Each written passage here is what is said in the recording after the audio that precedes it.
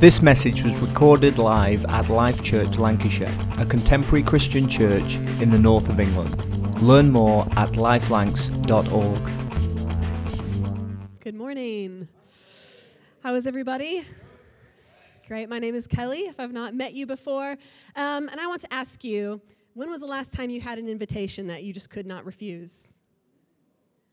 An invitation you could not refuse, maybe like to a nice dinner or to see a film. Maybe yesterday to go on turf. Did I say it right? I've only been here about 8 years, and I'm not going to insult you all with my Burnley accent, so we'll just move on from there. But when was the last time you had an invitation that you could not turn down? For me, I recently got invited to attend a spa day, and this is that is an invitation I cannot refuse. I understand for some people, not your thing, that's okay. Football's not my thing. But spa days, I love a good spa day. And so when I got invited to go to the spa day, I went online and just have a look at what's there, what are the options. And on the website, they recommended bringing a swimsuit, maybe a change of clothes. They said, here's all the options that you have if you want to. You could pay a bit extra and book a treatment or a massage. But, I just thought, I'm not going to do any of those things. So I showed up at the spa day and didn't bring my swimsuit. And I just kind of stood there, fully dressed. I took a couple work calls and had lunch and went home. No, I didn't do that. Okay, obviously I did not do that. I wanted to make the most of the spa day. So when I went and, we went and we checked in and they gave some advice, they gave some instruction. They said, oh, well, you could try out this pool or you could sit in this sauna. There's a lot of different types of sauna. I never realized how many different types of sauna there are. It's just a hot room to sit and sweat in. But you have your option of many to try out. And then afterwards, we got to have a lunch. They put on a nice lunch for us. And I've always said that I would never do this because it seems really awkward when you're not the one doing it. But we had lunch in the bathrobes that they provided. I don't know if anybody's had the experience going into a spa restaurant and you're fully clothed and there's people walking by in their bathrobes. It seems really odd. But let me tell you, if that is an invitation you cannot turn down. I always thought I could, but I could not turn it down on the day. And we had a brilliant day because if I just gone to the spa and hadn't bothered to engage in any of it, I'm missing the point, aren't I? I could say, oh, I've been to the spa. Oh, I had a spa day. But I've kind of missed the point if I'm not making the most of the opportunities that are there, or if I'm not even listening to the instruction or the advice that was given to us by the staff. And we're going through this series at the moment. If you've been coming along for the last few weeks or listening on the podcast, you'll know we're going through a series called The Devoted Life. And we're looking at the Acts of the Apostles, the book of Acts, and we're learning from people who've gone before us and people who have already run their race, but they committed their life to living for Jesus and following his example. And I just want to encourage you this morning. So we've been going through this series, and every week we've talked about another aspect of a devoted life, what a devoted life looks like. And I just want to make sure that we all understand that this is an invitation. So what I'm talking about this morning, what this whole series has been about, is not a list of things you have to do. Even living a devoted life is not something that you have to do. It's your choice. You get to choose to be as devoted as you want to be. Just like I could choose to be as engaged in that spa day as I want to be, right? So what we're trying to do through this series and as we look through the book of Acts is we're trying to discover and learn actually what are the options that are available to us. What God is inviting us into is a full life. Jesus put it this way. He said, living life to the fullest. He's not just inviting us to someday after we die, we'll spend eternity in a certain place. He's inviting us to real life right now. And we get to look through this book. We get to look at the lives of people who've gone before us. And we get to look at the example that Jesus set for us. And we can understand that this is an invitation. And you get to be as involved as you want to be. You get to engage as much as you want to. Nobody else can make this decision for you. Nobody's looking over your shoulder to see how devoted you are. Nobody's stood with a little, spreadsheet ticking off, well, they've done this thing today or they've done this thing right in their life. Nobody's doing that. This is your decision to be as devoted as you want to be. And I'm so excited to share with you this morning what I get to share, because this invitation I'm going to share with you is one that I feel like in the last few years of my own life, I have really started to get it.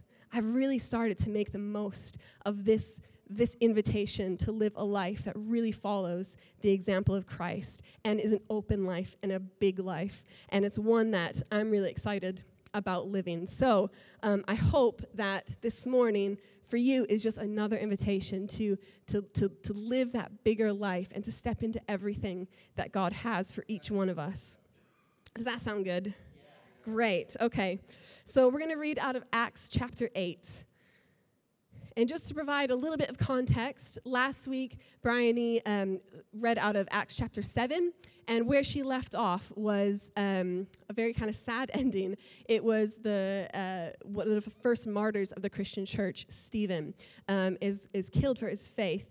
And that moment, that event, kind of sparked a major persecution within the Christian church, and the church just scattered. So it went from being a community, close, probably knowing everybody in each other's business, one of those things, and then all of a sudden persecution hits, and people's lives are in very real danger. So people have left Jerusalem, they're leaving the area, and they're going to new places.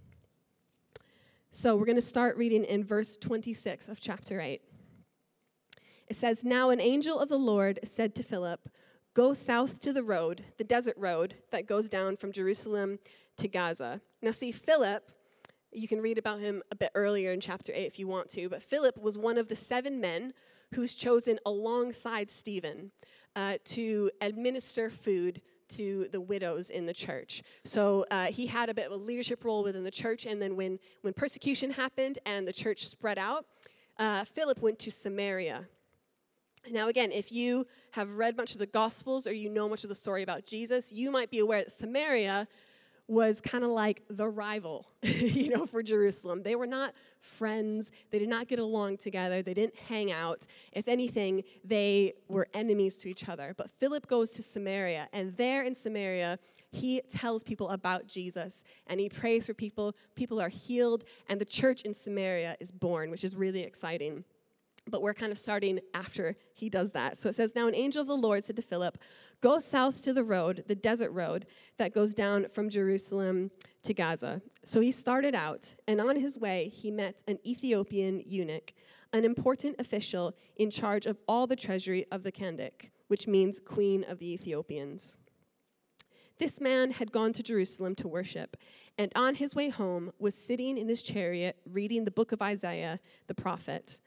The Spirit told Philip, 'Go to that chariot and stay near it.' Then Philip ran up to the chariot and heard the man reading the Isaiah the prophet.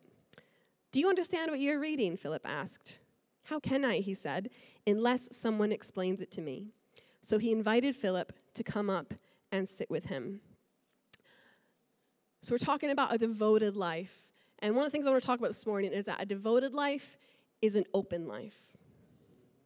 A devoted life is open to opportunities.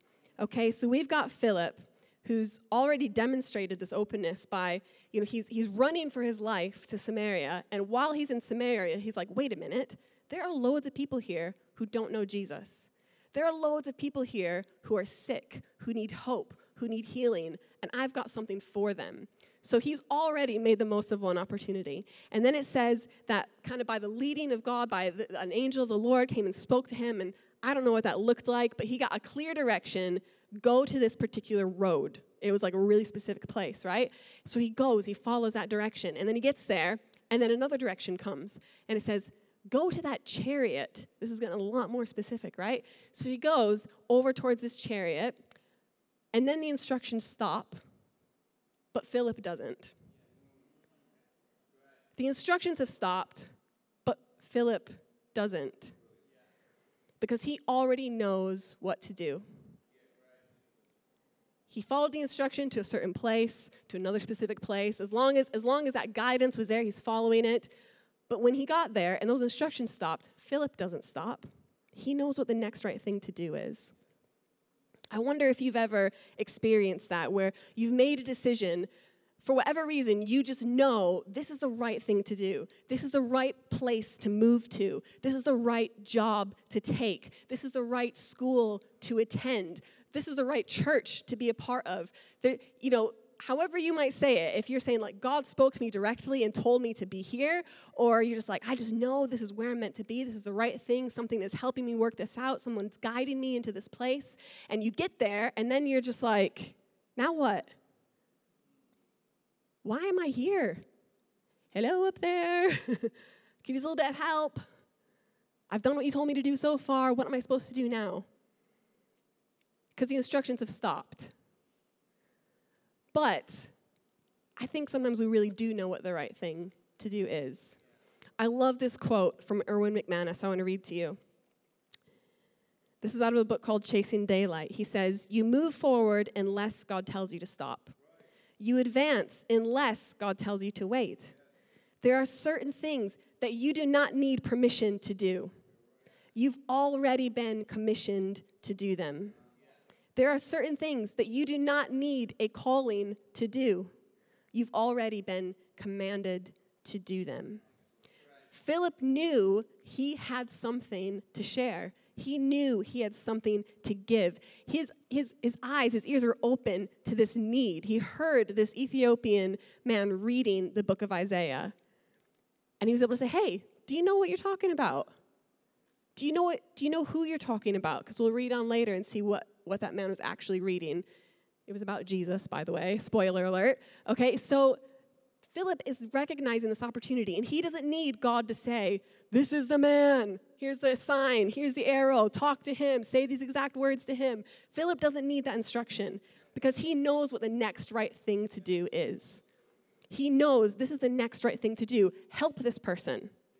I can help them. I will help this person. Serve this person. I can do that. I will serve this person. Encourage that person. I can do that. I can encourage that person. Maybe you've followed to a certain point and you're waiting. You're just waiting for that next thing, that next instruction. But the opportunities are all around you. There's no shortage of opportunity to serve. There's no shortage of opportunity to show love to somebody. There's no shortage of opportunity to help somebody. And I think sometimes we make a bigger deal of it being the right thing, as in this is the one perfect plan for my life that I must follow. I think we make a bigger deal of that than God really cares about it. I think God's saying, look, you're in that workplace. Get to know the people, and the opportunities will be obvious for how you can continue to serve and why you are there. So can I encourage you this morning? Can I release some of you? Can I free some of you from this kind of enslavement to, I need a direct word, I need direct instruction, I need the full picture. Just go for it. Just go for it. You have something to give. You have something to contribute. You have words to encourage. You have words to lift people up. You have connections to help that person. Maybe you can't do it yourself, but you will know people who can help that person. Can I encourage you? Go for it. Live an open life, a life that is open to opportunities. What is the next right thing for you to do?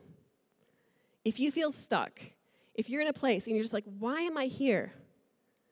Why am I here? Whatever setting that might be, just simplify it. What's the next right thing to do? Maybe it's just to show up. Maybe it's to speak to somebody. Maybe it's to reach out to that friend. Maybe it's to show maybe it's to offer forgiveness. I don't know what it might be for you. What is just the next right thing you can do? And when you've done that, just ask that question again. What's the next right thing that I can do? A devoted life is a life that's open to opportunities. And it's a life that is open to people. I want to continue reading here in verse 32. So Philip has jumped up and is sitting with the man. It says, this is the passage of scripture the eunuch was reading. He was led like a sheep to the slaughter, and as a lamb before its shearer is silent, so he did not open his mouth. In his humiliation, he was deprived of justice. Who can speak of his descendants? For his life was taken from the earth. The eunuch asked Philip, "Tell me, please, who is the prophet talking about, himself or someone else?" Then Philip began with that very passage of Scripture and told him the good news about Jesus. A devoted life is a life that is open to people. So let's talk about this Ethiopian eunuch. This is a man who's probably faced for most of his life judgment and had a real stigma attached to who he was.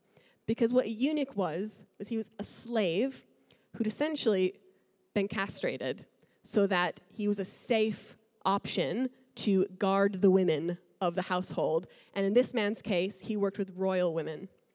So he was a slave who'd been treated in this manner, and there's a real stigma attached because of who they were and what they were. People would assume that they had low morals. People, were assume about what it was that they actually did. So this is who this man is.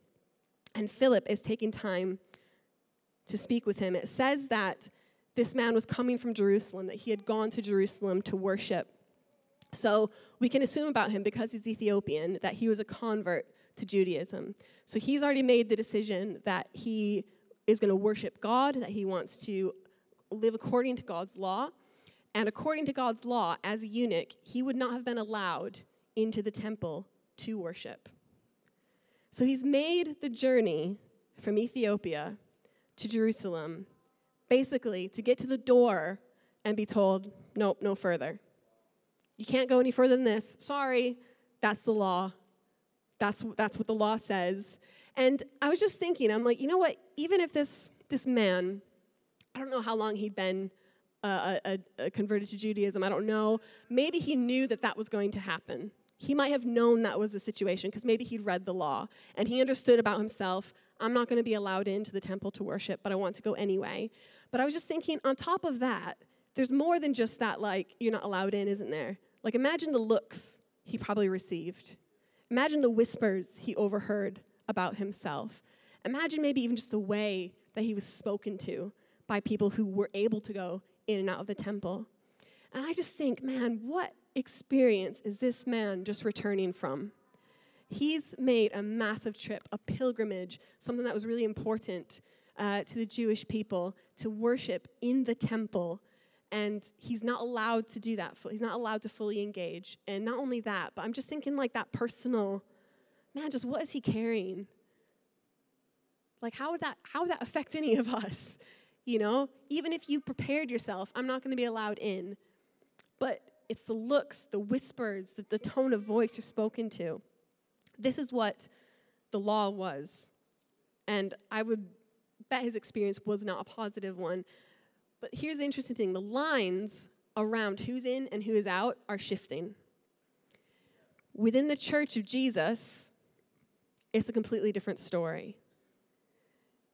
The lines have shifted. See, Jesus makes it clear again and again and again through his teaching and through his example that it's not about who you are. It's not about where you're from. It's not about what your history is or where you are coming from. Everybody is welcome. This is the example that Jesus has set for us. And no, the Jewish people are living according to the law. They're not living according to Jesus' example, but we are following Jesus' example. And we see Philip following this example. He starts in Samaria, saying like, hey, yeah, these guys aren't really friends to the Jews, which I am. Like Philip would have come from a Jewish tradition and then chosen to follow Jesus, becoming a Christian.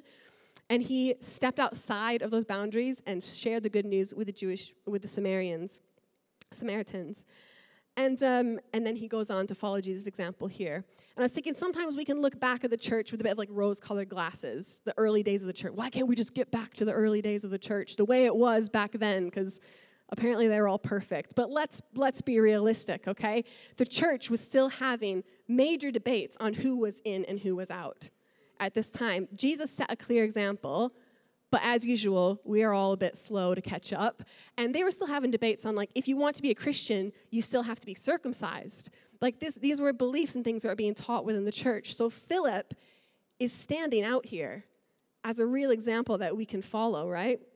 He's saying, he's speaking to the Samaritans. He's reaching out to this guy. And he's open to this person. So a devoted life is a life that is open to people that maybe in the past we thought would have been excluded, or they might have received a no. But a devoted life is a life that is open to people. I think again of just Christ's example and how we follow his example, not just his example of including and welcoming people, but I like to think of Jesus' example of pushing the boundaries. Jesus' example of not caring about his own reputation for the sake of other people. Jesus' example of pushing the boundaries on who is in and who is out. He sat with Zacchaeus, the crooked tax collector. He sat with the woman at the well, the Samaritan woman at the well. He welcomed the children. He spent time and he honored the Roman centurion. He welcomed the criminal who was hanging on the cross next to him. It is one of the reasons why he was crucified. It's why the religious hated him so much. Not because he was a nice guy, but because he kept welcoming and including the people that everybody else in the religious world had decided were out. And Jesus set this example of pushing back against that, of setting a new way, of saying, no, the lines are not here. There is no line. It's not a bigger circle. Forget the circle. Everybody is welcome. Everybody can be a part of this. Everybody can be included. I want to look at another example of devotion in this passage, not just Philip's, but I want to look at the Ethiopian man's devotion. In Acts chapter 8:36, we're going to continue to read on. We know that he has already made the trip to Jerusalem. He's taking time to study the word. He's reading from the prophet Isaiah. He's taking the opportunity to learn more from Philip. And in verse 36, it says, as they traveled along the road, they came to some water, and the eunuch said, look, here's water. What can stand in the way of my being baptized? A devoted life is a life that leans in. Again, think of this man's experience, how he has been treated his entire life, and how he's been treated by a group of people who should be his family, who should be his tribe, and he's been excluded by them. He's been turned away at the door. And yet he leans in. And yet he wants what God has. He wants to understand more of who God is. And he takes this opportunity. And they're just going past a body of water. Wait, what's to stop me being baptized now? Maybe there's a genuine question there, right? This sounds a bit too good to be true, so what's the catch, Philip? What's still in the way of me actually being a part of this family? What's in the way of me being baptized now? I would say the answer is nothing. There's nothing. When it comes to making a decision to follow Jesus, when you choose to be a follower of Jesus, there's nothing standing in your way. It doesn't matter who you are. It doesn't matter where you're from. It doesn't matter what is in your past, what is in your history, what your faith has been. Becoming a follower of Jesus requires nothing other than choosing Jesus. He meets us exactly where we are at. But you need to follow this thought through, because then to continue on that path and actually follow Jesus, that will cost everything. So to become a follower of Jesus requires nothing of you. But to follow Jesus, let's get back to remember this devoted life, to actually live the life Jesus died to give to us, it's going to cost us everything. It's going to cost us examining our prejudices. It's going to cost us letting go of our selfishness. It's going to cost us being aware, letting go of looking up. Stop being inward looking and looking around to the others around us. How can we serve others? How can we put others first? So actually following through on this, it will cost you everything. But if this is the life that you want to commit yourself to, you can start whenever you want. At any point, wherever you're coming from, Jesus is saying, hey, you're in. You're with me. I'm with you. We're going to figure this all out together. But you don't have to get here before you can be in. You don't have to look a certain way. You don't have to think a certain way. You don't have to live a certain way. Jesus accepts you as you are right now, But to follow him, it is hard. Ask anybody that you know who has been a Christian for any period of time, and they will say, yeah, there's things that have had to change in me. There's things in me that I've had to let go of, but it was to take hold of something bigger. It's to take hold of something better. It's to live this life to the full, the life that Jesus died to give to us. Nothing has to stand in your way. A devoted life is a life that leans in. So whatever stage you are at, whatever point in your journey you're at, whether you've been a Christian for years or you're brand new to all of this, can I encourage you, lean in. Ask those questions. Welcome that teaching from others. Be open to when someone says, hey, can I help you with that? Be open to that. Take on that wisdom. Learn from those who've gone before us. Let's lean in. And then finally, we're just going to finish the story. Starting in Acts 8:38. It says, he gave orders to stop the chariot. Then both Philip and the eunuch went down into the water, and Philip baptized him. When they came up out of the water, the Spirit of the Lord suddenly took Philip away, and the eunuch did not see him again, but went on his way rejoicing.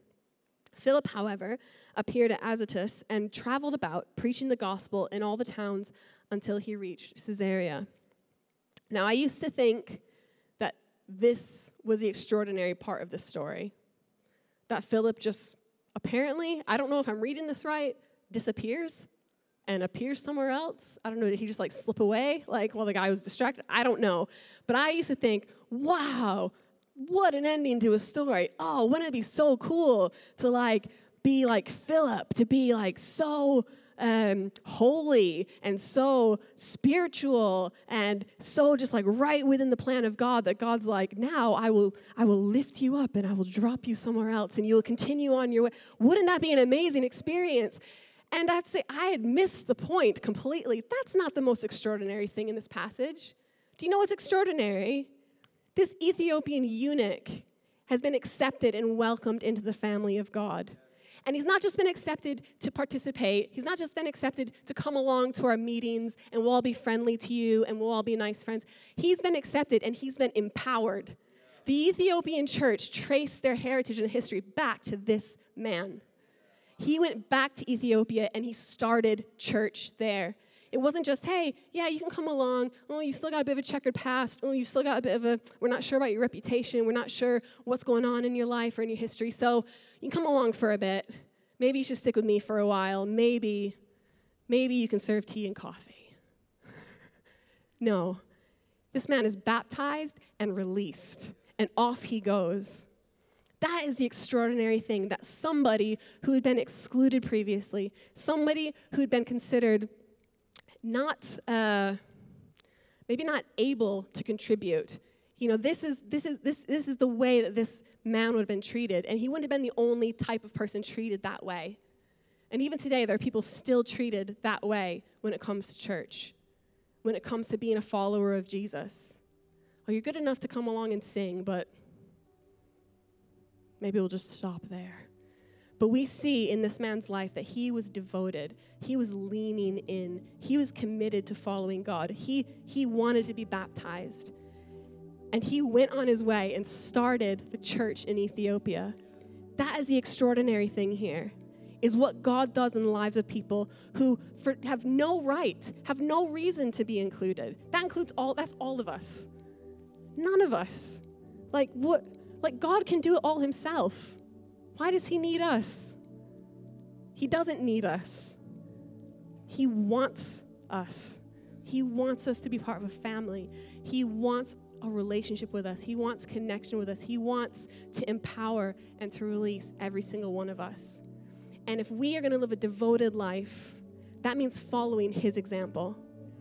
And if Jesus could push the boundaries on who is welcome and who's included and who is empowered, then we should be following that example. We have to follow that example. Devoted life is an inclusive life. Discover more about us at lifelanks.org and stay inspired by subscribing to the podcast via iTunes. Thanks for listening.